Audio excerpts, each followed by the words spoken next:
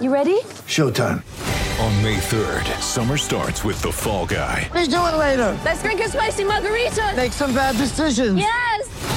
Audiences are falling in love with the most entertaining film of the year. Fall Guy. Fall Guy? Fall guy. That's what the poster said. See Ryan Gosling and Emily Blunt in the movie critics say exists to make you happy. Trying to make it out? Nope. Because I don't either. It's not what I'm into right now. What are you into? Talking. Yeah. The Fall Guy. Only in theaters May 3rd. Rated PG-13.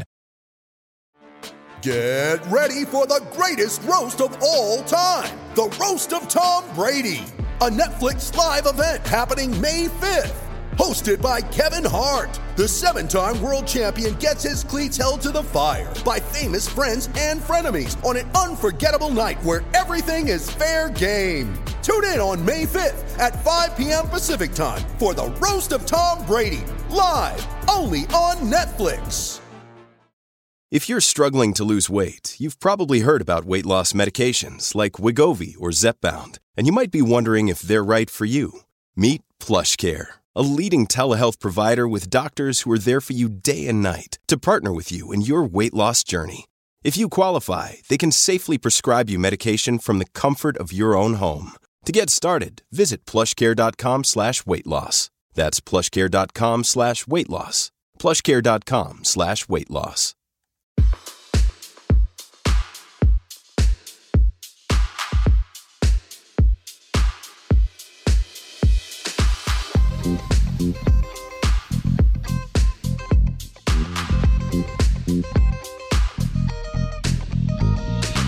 Hey everyone, John Wertheim here. It is this week's Sports Illustrated Tennis Podcast. Hope you are doing well, or some approximation thereof. Our guest this week is Chase Bartlett. Who is Chase Bartlett? Chase Bartlett is a senior at St. Edward's, a college in Texas. He reached out to me via Twitter and wanted to tell me about his story, which is essentially that in the wake of COVID, his school's athletic department abruptly has killed its tennis program.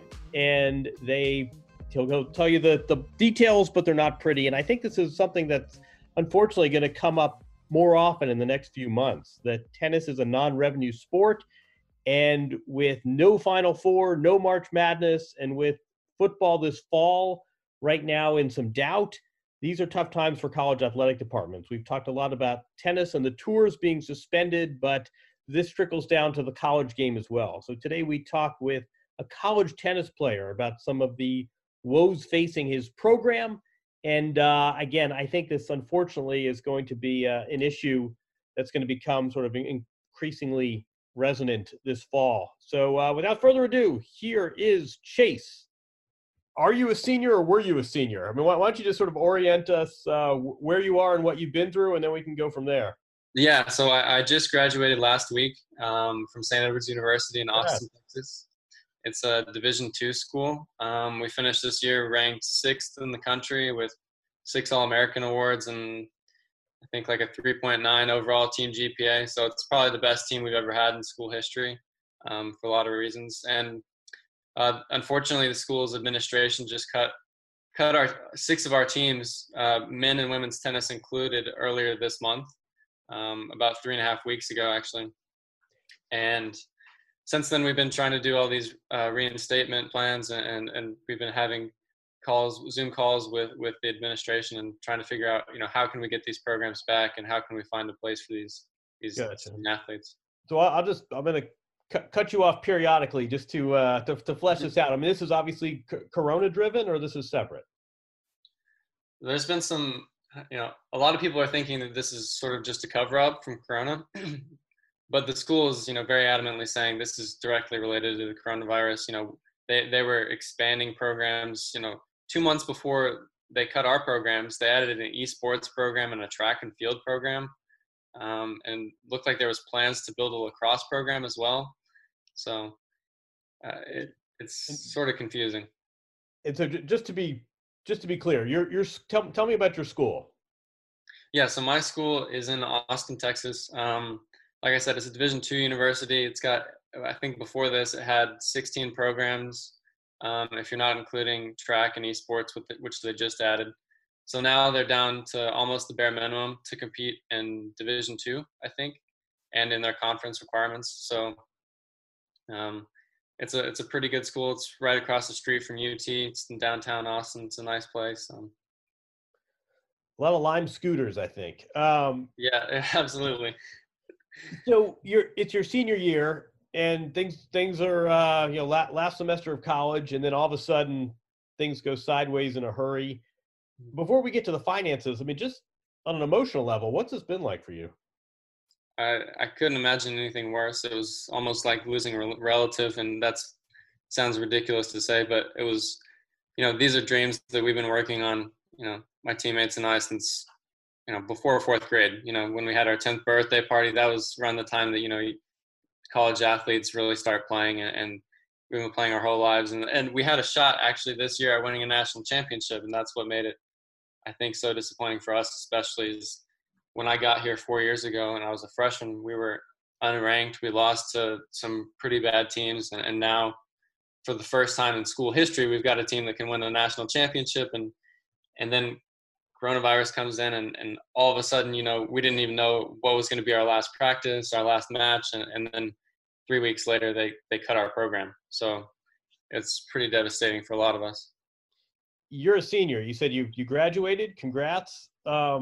You still have a year of eligibility, I assume, if you want it. Yeah, so all the spring sports got 1 extra year of eligibility, which means that, I could transfer and play another year, which I'm planning on doing. I want to get an MBA and maybe play for a Division I school. A lot of my teammates aren't so fortunate, though, even though, they can transfer. Say some of the freshmen, for example, we had 2 freshmen that were All-Americans. And I've known them for a really long time, actually. And one of them is quitting tennis because he can't think of going anywhere else. And the other one is going somewhere with no scholarship because pretty much the teams have been all booked up because of the timing of all this. So, I mean, the transfer portal in all sports right now is a meat grinder. It's just clogged in everything from, basketball to wrestling. You hear this again and again. I think college tennis I think we're going to hear more stories about this a little bit different from Division I schools, where the TV revenue from the NCAA tournament and the revenue from fall football, if that doesn't come in, that's going to affect the whole athletic department. It sounds like that's a little bit different than the situation at St. Edward. It's not like you had a huge football team that was spitting out millions of dollars in revenue for the whole athletic department. Absolutely. We don't even have a football team. And our, the sports that got cut, I mentioned this to you earlier, but they're actually the revenue sports. Of the 6 sports that were cut, men's soccer was bringing in around $150,000 in revenue per year. Cheer was a great revenue sport that was cut. They were bringing in around the same as soccer, and men's tennis was costing a measly $52. How can you explain cutting? $52 was your expenses. Yeah, so send me the bill. I got you. Yeah, exactly. How did you generate revenue, and what were the expenses? So about 3 weeks ago, we received a leaked document from a consulting report that was done in 2018 of the athletic department. And the way that they did it was they did what's called a contribution margin analysis. And so basically you factor in, all of the expenses, right? You factor in scholarships, you factor in coach's budget, you factor in overall budget. And then you factor in, okay, so say I have 4 scholarships, right? And I have a 12-man team, then all of a sudden, we're actually, you might be bringing in money because of the people who aren't on scholarship. So it's not like football where there's a ton of scholarships or something like that. Our program wasn't even fully funded. So. Right. So the revenues coming in, they're counting the full tuition of the players not on scholarship. Is that right? Yeah, more or less. Yeah. And I think that's an overall contribution margin. I don't know if it directly equates to profit because that's a little bit more tricky to analyze. And the school's been so closed off about all the numbers in this. And they're a private school and they're allowed to be, but we've asked them, what was the change in budget that even determined these costs? And they won't tell us that. They won't tell us how much they were going to save by cutting these sports, all this stuff. So Right. And we've heard this in other industries too, where this coronavirus is horrible, but it can also be used as a pretext. It can also be used as a guise to make changes you wanted to make anyway. Let me ask you, sometimes in these cases, I've seen this with wrestling programs. I mean, sometimes the school will give the athletes a chance to revive the program if they can fundraise privately. Did that option come your way? So it did. After several Zoom meetings with the administration, we finally convinced them to start creating a reinstatement plan. And their reinstatement plan asked us to fundraise $2 million in the first 30 days, which would cover the first 5 years of men and women's tennis operating expenses. And then after the first 30 days, we would need to raise $16.2 million over the next 5 years to create an endowment for the program, which totals $18.2 million in 5 years. So in 30 days during a global pandemic, for your Division II tennis program is supposed to go out and get $18 million, give or take? Yeah, and keep in mind, again, this is costing, it's costing $52. So we actually raised $600,000 from our alumni. And, we had an incredible amount of support from everyone around us. We had a petition that was signed 20,000 times. And keep in mind, this is just some small Division II school that nobody knows about, really. It's just us in our conference. And still, somehow, we fundraised about 2.5 years worth of men and women's tennis, and they didn't even budge. They weren't even looking for any kind of compromise or contingency. If this were conventional journalism and not a podcast, we'd obviously want the school to respond and ask them some of these questions. But what, your perspective, obviously, but what have you been told? I mean, when you go to the school and you say, look, we actually ran, we had a $52 deficit, and now you're asking us to fundraise $18 million. How do you justify that? What are some of the things you're being told? Well, they tried to explain that, and this is the analogy that the athletic director gave me. She said, basically, it's like a convenience stand, right? So you can sell these products, but you have to have money to buy the products to sell them to begin with. And that's where the issue is. It's not the product, it's the money, basically the budget that they can afford these athletic programs. And so to us, that still doesn't make sense because, like we mentioned earlier, these programs weren't costing that much. We've already raised, the athletic department at our school makes around $500,000 each year per the report from 2 years ago. We've already raised more than the athletic department made in total, right? You're 600,000. Yeah, and so golf raised about the same, about 600,000, and I don't know what soccer or cheer raised, but that's 1.2 million right there. How can you not at least strike a deal and try to figure out other creative ways? Because the other teams haven't suffered at all at St. Ed's. The president and the vice president, they weren't even planning on taking a salary. They told us, it would have been a humble gesture that they weren't taking salary cuts because other schools were, their presidents were making big grandiose gestures by reducing the presidential salary to zero. And we called them out on it. And so now, I guess last week, they said that they were taking voluntary cuts. They didn't say how much. But let's sort of talk about these concentric circles. First off, to what extent are you concerned about college tennis overall? In the beginning, I was extremely concerned about college tennis because I guess a month ago, we started seeing these programs dropping pretty quickly. So we saw, I think maybe 6 programs in 1 week get cut, along with all of our programs. And so, it was looking pretty grim. At this point, actually, starting to feel a little more confident. Starting to feel like maybe it was just our school because, we've seen a lot of great examples across the country of schools that are, finding creative ways to manage the problem, which our school clearly did not do. And, if there's any message to any athletic directors out here that are hearing this podcast, that's, the Wake Forest athletic director has come out and said, cutting these sports does not always lead to an increase in revenue, right?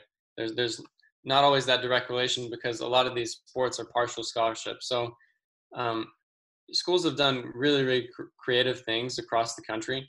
And I think it would be foolish, for athletic programs to not mimic those ways and figure out ways of, at the very least, just don't cut a program. You can look into reducing scholarships. You can look into reducing coaches' salaries, but you can't just cut a program, because that was 55 years of legacy right there for a lot of our alumni. And you clearly are impacted by this, but as you say, you're a senior, you graduated. What about your teammates who are freshmen and sophomores and committed to this program and now are suddenly being told essentially the factory's closing?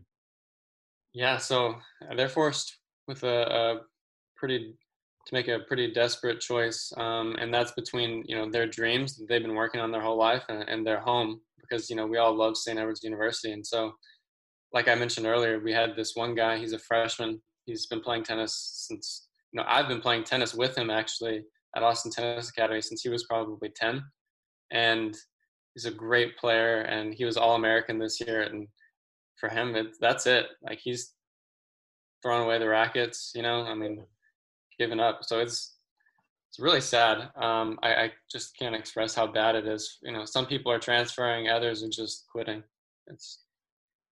How have you done this as a team dissolving when you can't even see each other?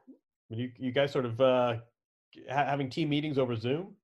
Yeah. So 2 days ago, we had our final team meeting with Coach, and that was when he announced that, even though we raised $600,000, that we were just going to kind of move on, because some of these guys, even if there's not a lot of opportunities to transfer, it's really crucial that we give everybody enough time to find a place, even if they're not on scholarship, still to find a team and play. So that's sort of why we called it 2 days ago.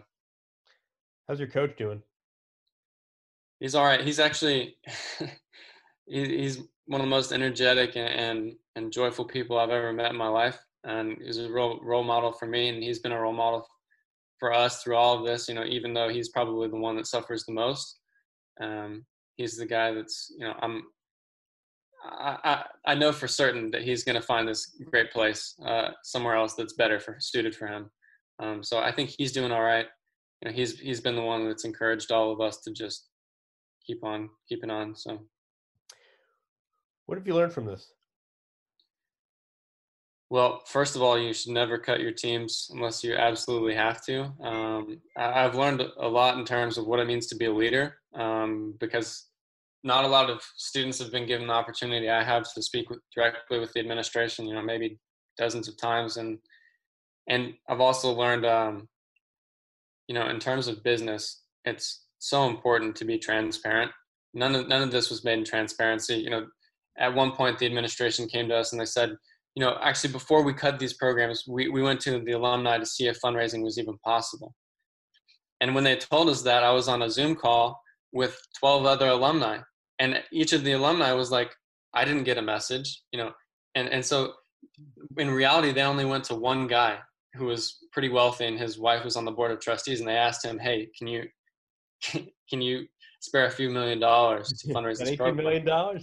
Yeah. And so that was their, they've been lying the entire time. And it's created a culture of, I think, hate towards the university from its students, from its student athletes. And so, at the very least, if you're going to make tough decisions, make them empathetically, make them transparently, communicate well, and then do everything in your path that you can before you make this decision. So, with threats to our nation waiting around every corner, adaptability is more important than ever. When conditions change without notice, quick strategic thinking is crucial. And with obstacles consistently impending, determination is essential in overcoming them. It's this willingness, decisiveness, and resilience that sets Marines apart. With our fighting spirit, we don't just fight battles, we win them. Marines are the constant our nation counts on to fight the unknown. And through adaptable problem solving, we do just that.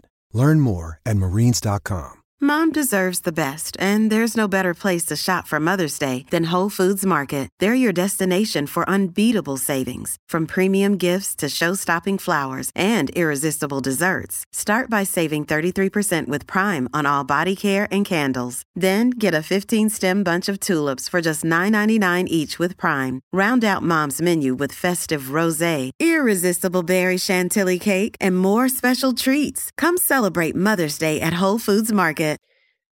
How have you managed to sort of cordon off the unpleasantness of this experience from your 4 years that you seem to have enjoyed? I mean, how have you been able to sort of detach this disappointing last few weeks from a college experience that you seem to have otherwise really enjoyed? That's a great question. And that's something that I think a lot of us have been struggling with, is because we love St. Ed's so much. And then, at this point, to be sixth in the country and your school doesn't even want you back, really, it's pretty heartbreaking. And the way that I've been handling that is just, seeing the administration separate from the faculty, from the students, from everyone who made my experience at St. Ed's what it is. The administration had no impact on my time at St. Ed's other than killing the team, basically. I think the faculty were where I learned the most, where I made the best connections, and the memories that I made with my teammates are going to stay with me for the rest of my life. So there's no reason to think poorly about that now just because of a couple people not willing to work with us. I noticed too that, like a lot of teams, your roster is very international. And I think half the players, right. I think 6 of you come from Texas and 6 of you come from outside the U.S. How are some of your teammates who are crossing oceans here dealing with this? Some of them are looking for new places. Some of them are just giving up, like I said, on tennis. And, that was one of the reasons why it's always a terrible idea to cut sports, especially like tennis, because tennis is such an international sport. It brings so much diversity to campus. This is one of the talking points that we had, is like, did you even consider that, in the past 4 years, I've had teammates from Greece, Serbia, Germany, Croatia, Poland, Honduras, Spain, England. The list goes on, probably like 10 more countries. And, we're a small Division II school in the middle of Texas, and all of our students are from Texas, like it just doesn't make sense to be cutting off, my roommate, for example, he lives in Australia, and he's 4th generation, I think, St. Ed's tennis player from really? Small town. Yeah. Oh, so you got St. Ed's in Austin, Texas, super small university. And then you've got my roommate, Zach, who lives in Mildura, Australia, which is like 6 hours inland from Melbourne and in the outback, and they've got this little tennis academy there. And, I think there's 4 or 5 guys from that tennis academy that have come over 20 years, and so there's this great alumni connection and resources for guys like him and for guys like us. And, it just shows that how athletics keeps, a place that might be sort of obscure for most Americans, and it's got this global base. So it's pretty cool and actually really, really sad to see it go, though.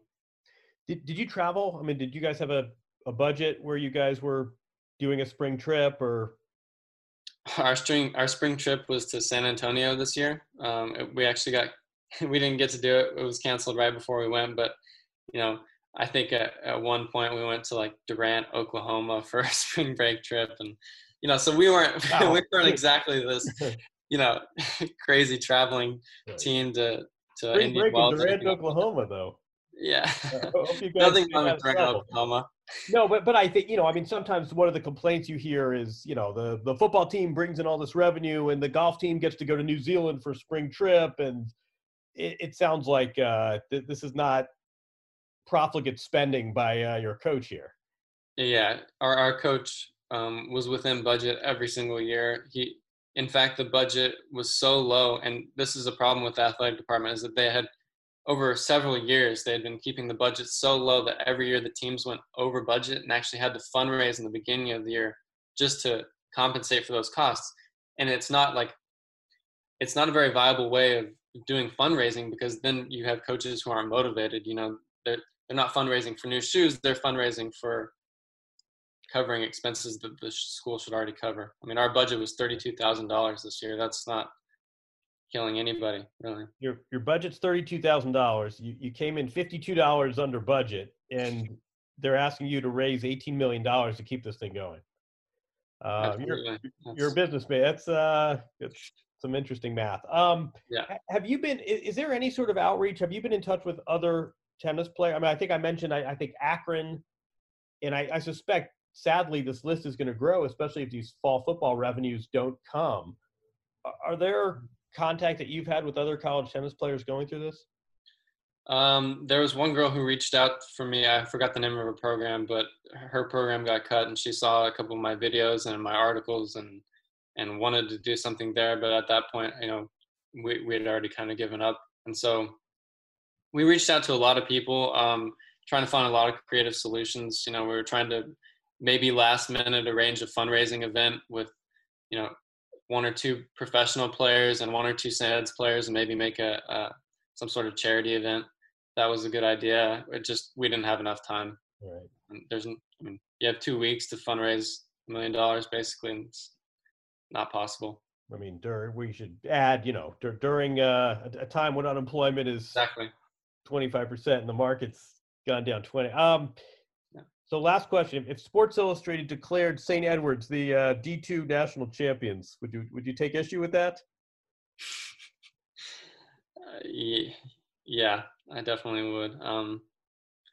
I think, I wish we could have done that, and they took that opportunity away from us. This year coronavirus canceled our opportunity of a national championship, and it's their fault actually for taking away next year's opportunity for a national championship, because we had the same exact team, and we were going to get really close. I can tell you that much. Yeah. No, I saw. I think you had five or six All-Americans, and yeah, website didn't lie. Well,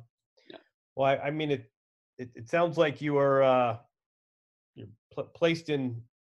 We use this word unprecedented, but this is not a situation I suspect you would have thought you'd be in when second semester senior year began. But it sounds like I'm going to sound like your parents here. It sounds like if nothing else, you're learning some lessons. But I also, it sure seems like you're handling this with a lot of grace. So yeah, I hope so, and I hope it's help some of the other people. At the very least, it's our efforts gave a lot of people hope. It brought a lot of people together, so that was great to see, and it has been a big lesson for all of us. I think that sometimes life just isn't fair, but we got to enjoy the moments when they come, and it was heartbreaking to lose the possibility of more moments, but I enjoyed every single minute I spent with my team. So good attitude. And if we follow you on, so we're gonna find you playing for that 5th year in the spring. You think somewhere? Yeah, somewhere. Hopefully. Looks like you're staying in shape. Looks like you haven't ballooned to 260 pounds playing Twitch. It looks like you're staying. Yeah. I've been trying to stay in shape. It's hard to keep motivation for sure, but my girlfriend plays soccer at St. Ed's too, and we go on some runs and play some soccer, so that's keeping me fit. There you go. You can play tennis now, though.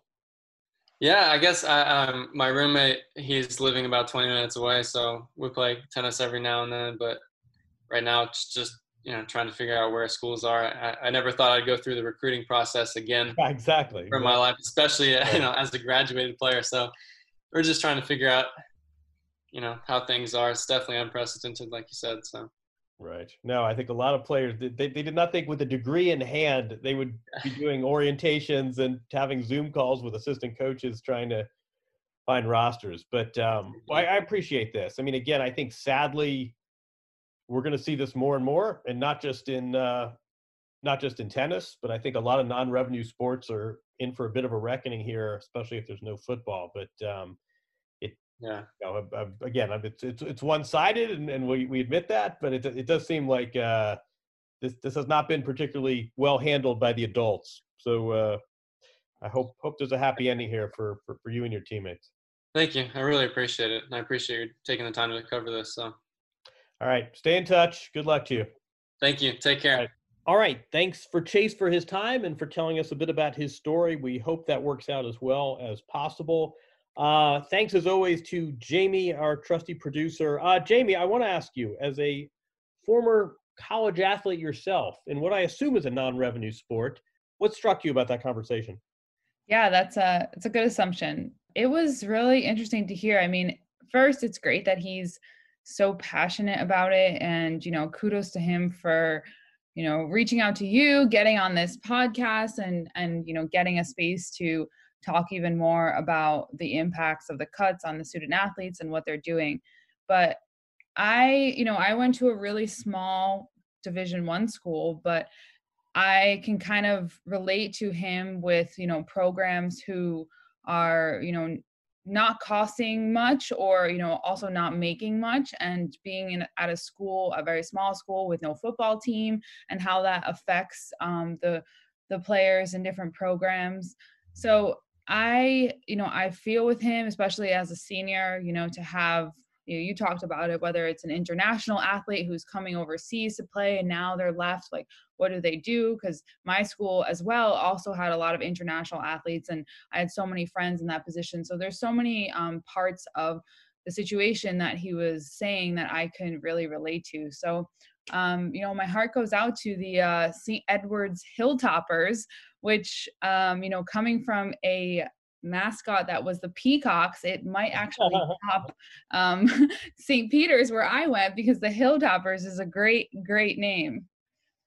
It's Western Kentucky, I think, is the Hilltoppers as well. But I want to know, how aware were you of where the revenues were generated? I mean, if you're playing in a non-revenue sport, to what extent are you aware of how precarious the situation is? I mean, when you were in school, what was funding the athletic department? Honestly, I, again, was very impressed with all the research and how much he knew and reached out, because I think I realized and knew which sports, made the most money and which sports actually had donations or just a lot of money that was from alumni and things like that. But I can't say that I was really in touch with how the school was making money and how we were, able to compete as a Division I program.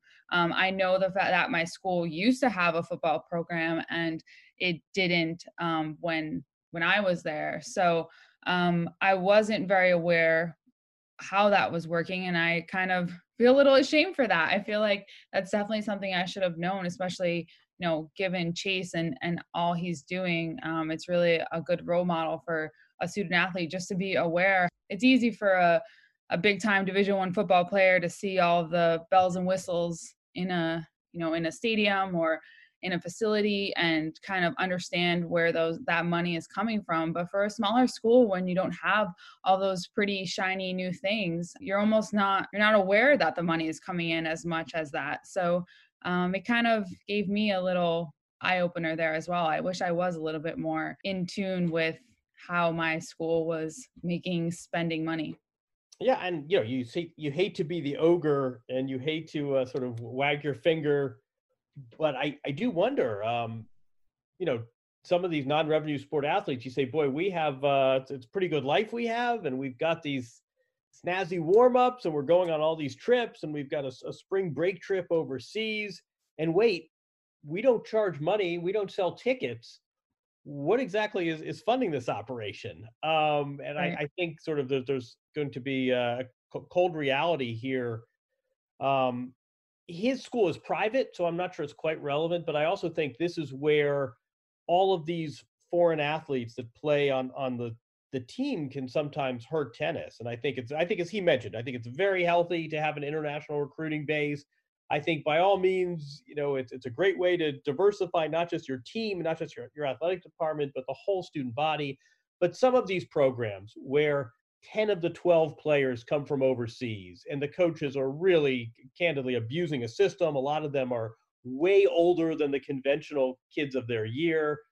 When the athletic department has to make some tough choices and you have to cut a team, especially at a public university where it's taxpayer dollars, and 10 of the 12 kids on the tennis team don't come from the United States, much less the state that's the tax base, I think the decision to cut the program gets a lot easier. So anyway, unfortunately, I think this is something that all college athletic departments are going to have to reckon with this fall, as the revenues have really, really dropped, and it's going to drop even more dramatically if there's no football.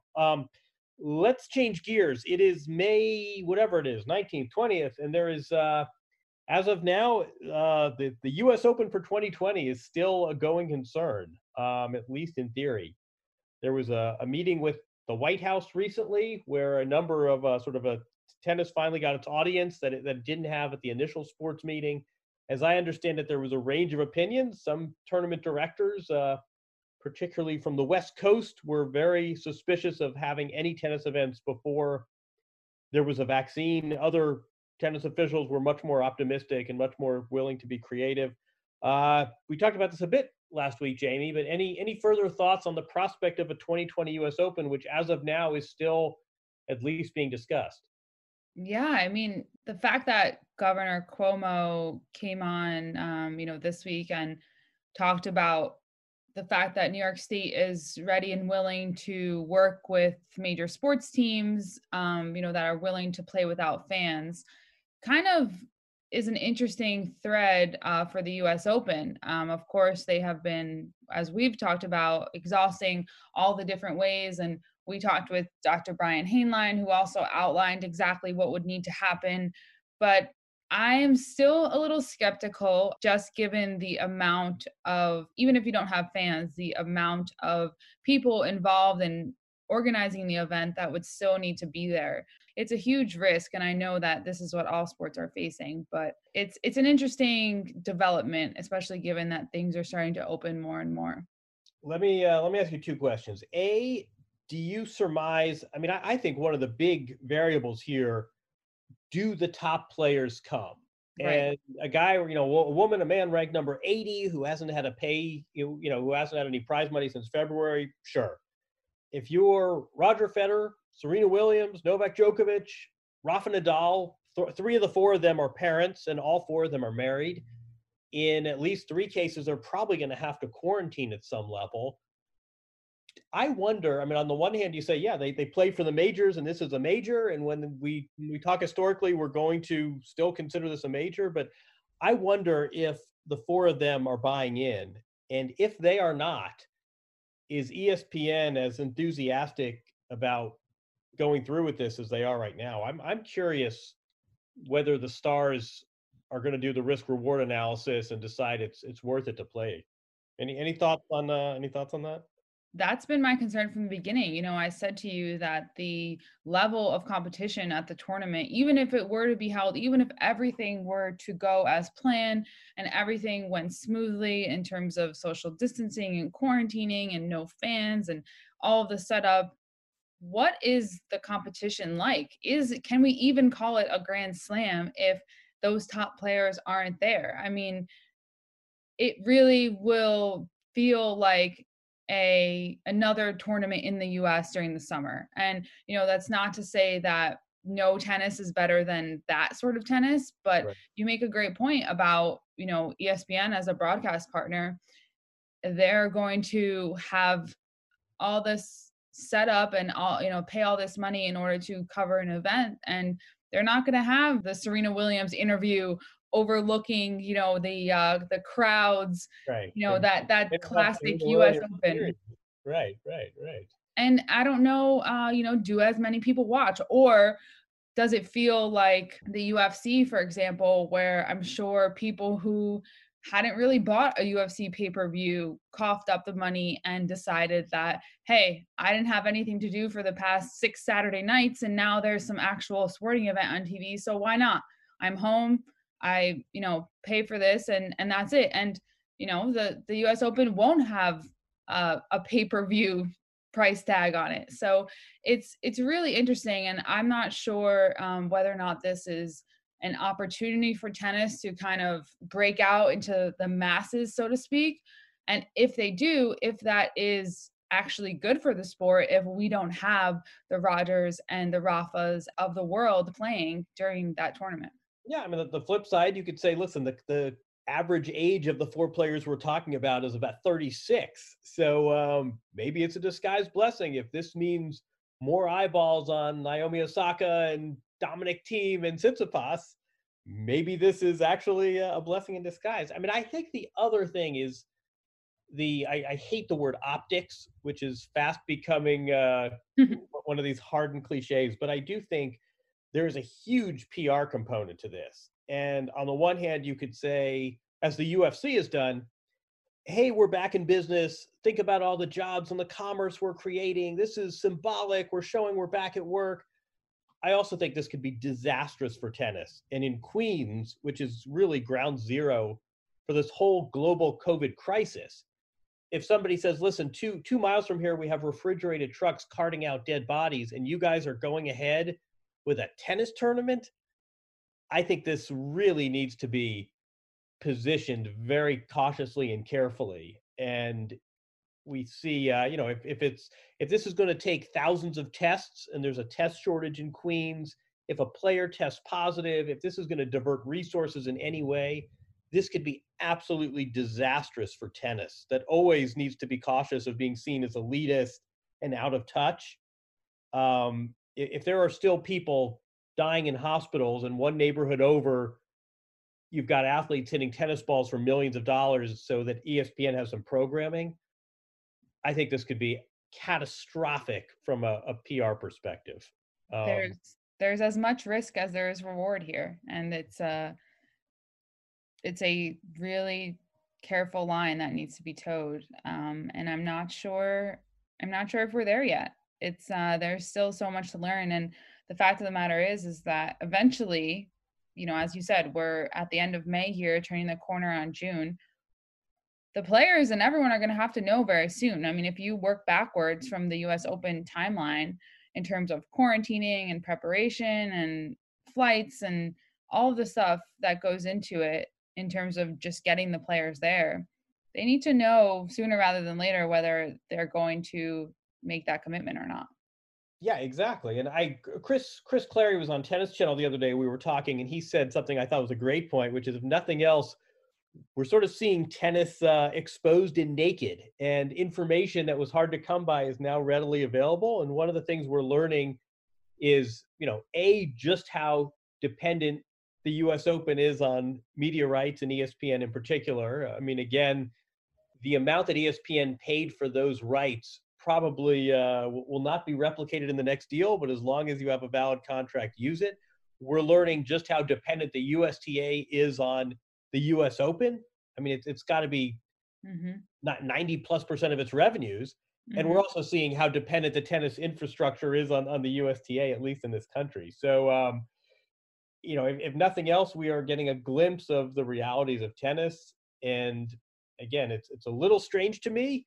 Part of me really hopes this happens as a fan of the sport. The other half of me really shakes their head. If you've spent time in Manhattan recently, the idea of holding a large-scale tennis tournament, even under these strange circumstances, a little baffling to think you could pull that off. I guess we will, not unlike a sporting event, we'll see how this folds, and we'll see what the result is. But again, as we speak in the last week of May, Jamie, the 2020 US Open remains on the calendar. So go figure. I'm with you. I go back and forth every day trying to decide whether or not I'm for or against. So as you said, I guess we'll just have to wait and see what plays out. We are for health and safety. We are for tennis thriving and making the right choices. We are for players making a living. And as long as those things are consistent, go ahead and play. But as long as there is inconsistency there, maybe see you next year, folks. But anyway, let's leave it there. You got to run. I got to run. As always, you were great. Pleasure talking.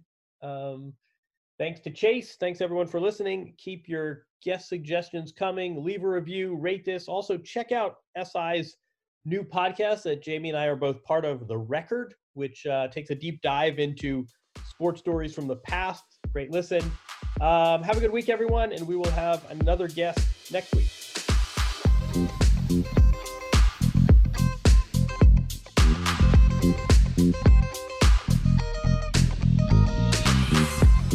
Thank you.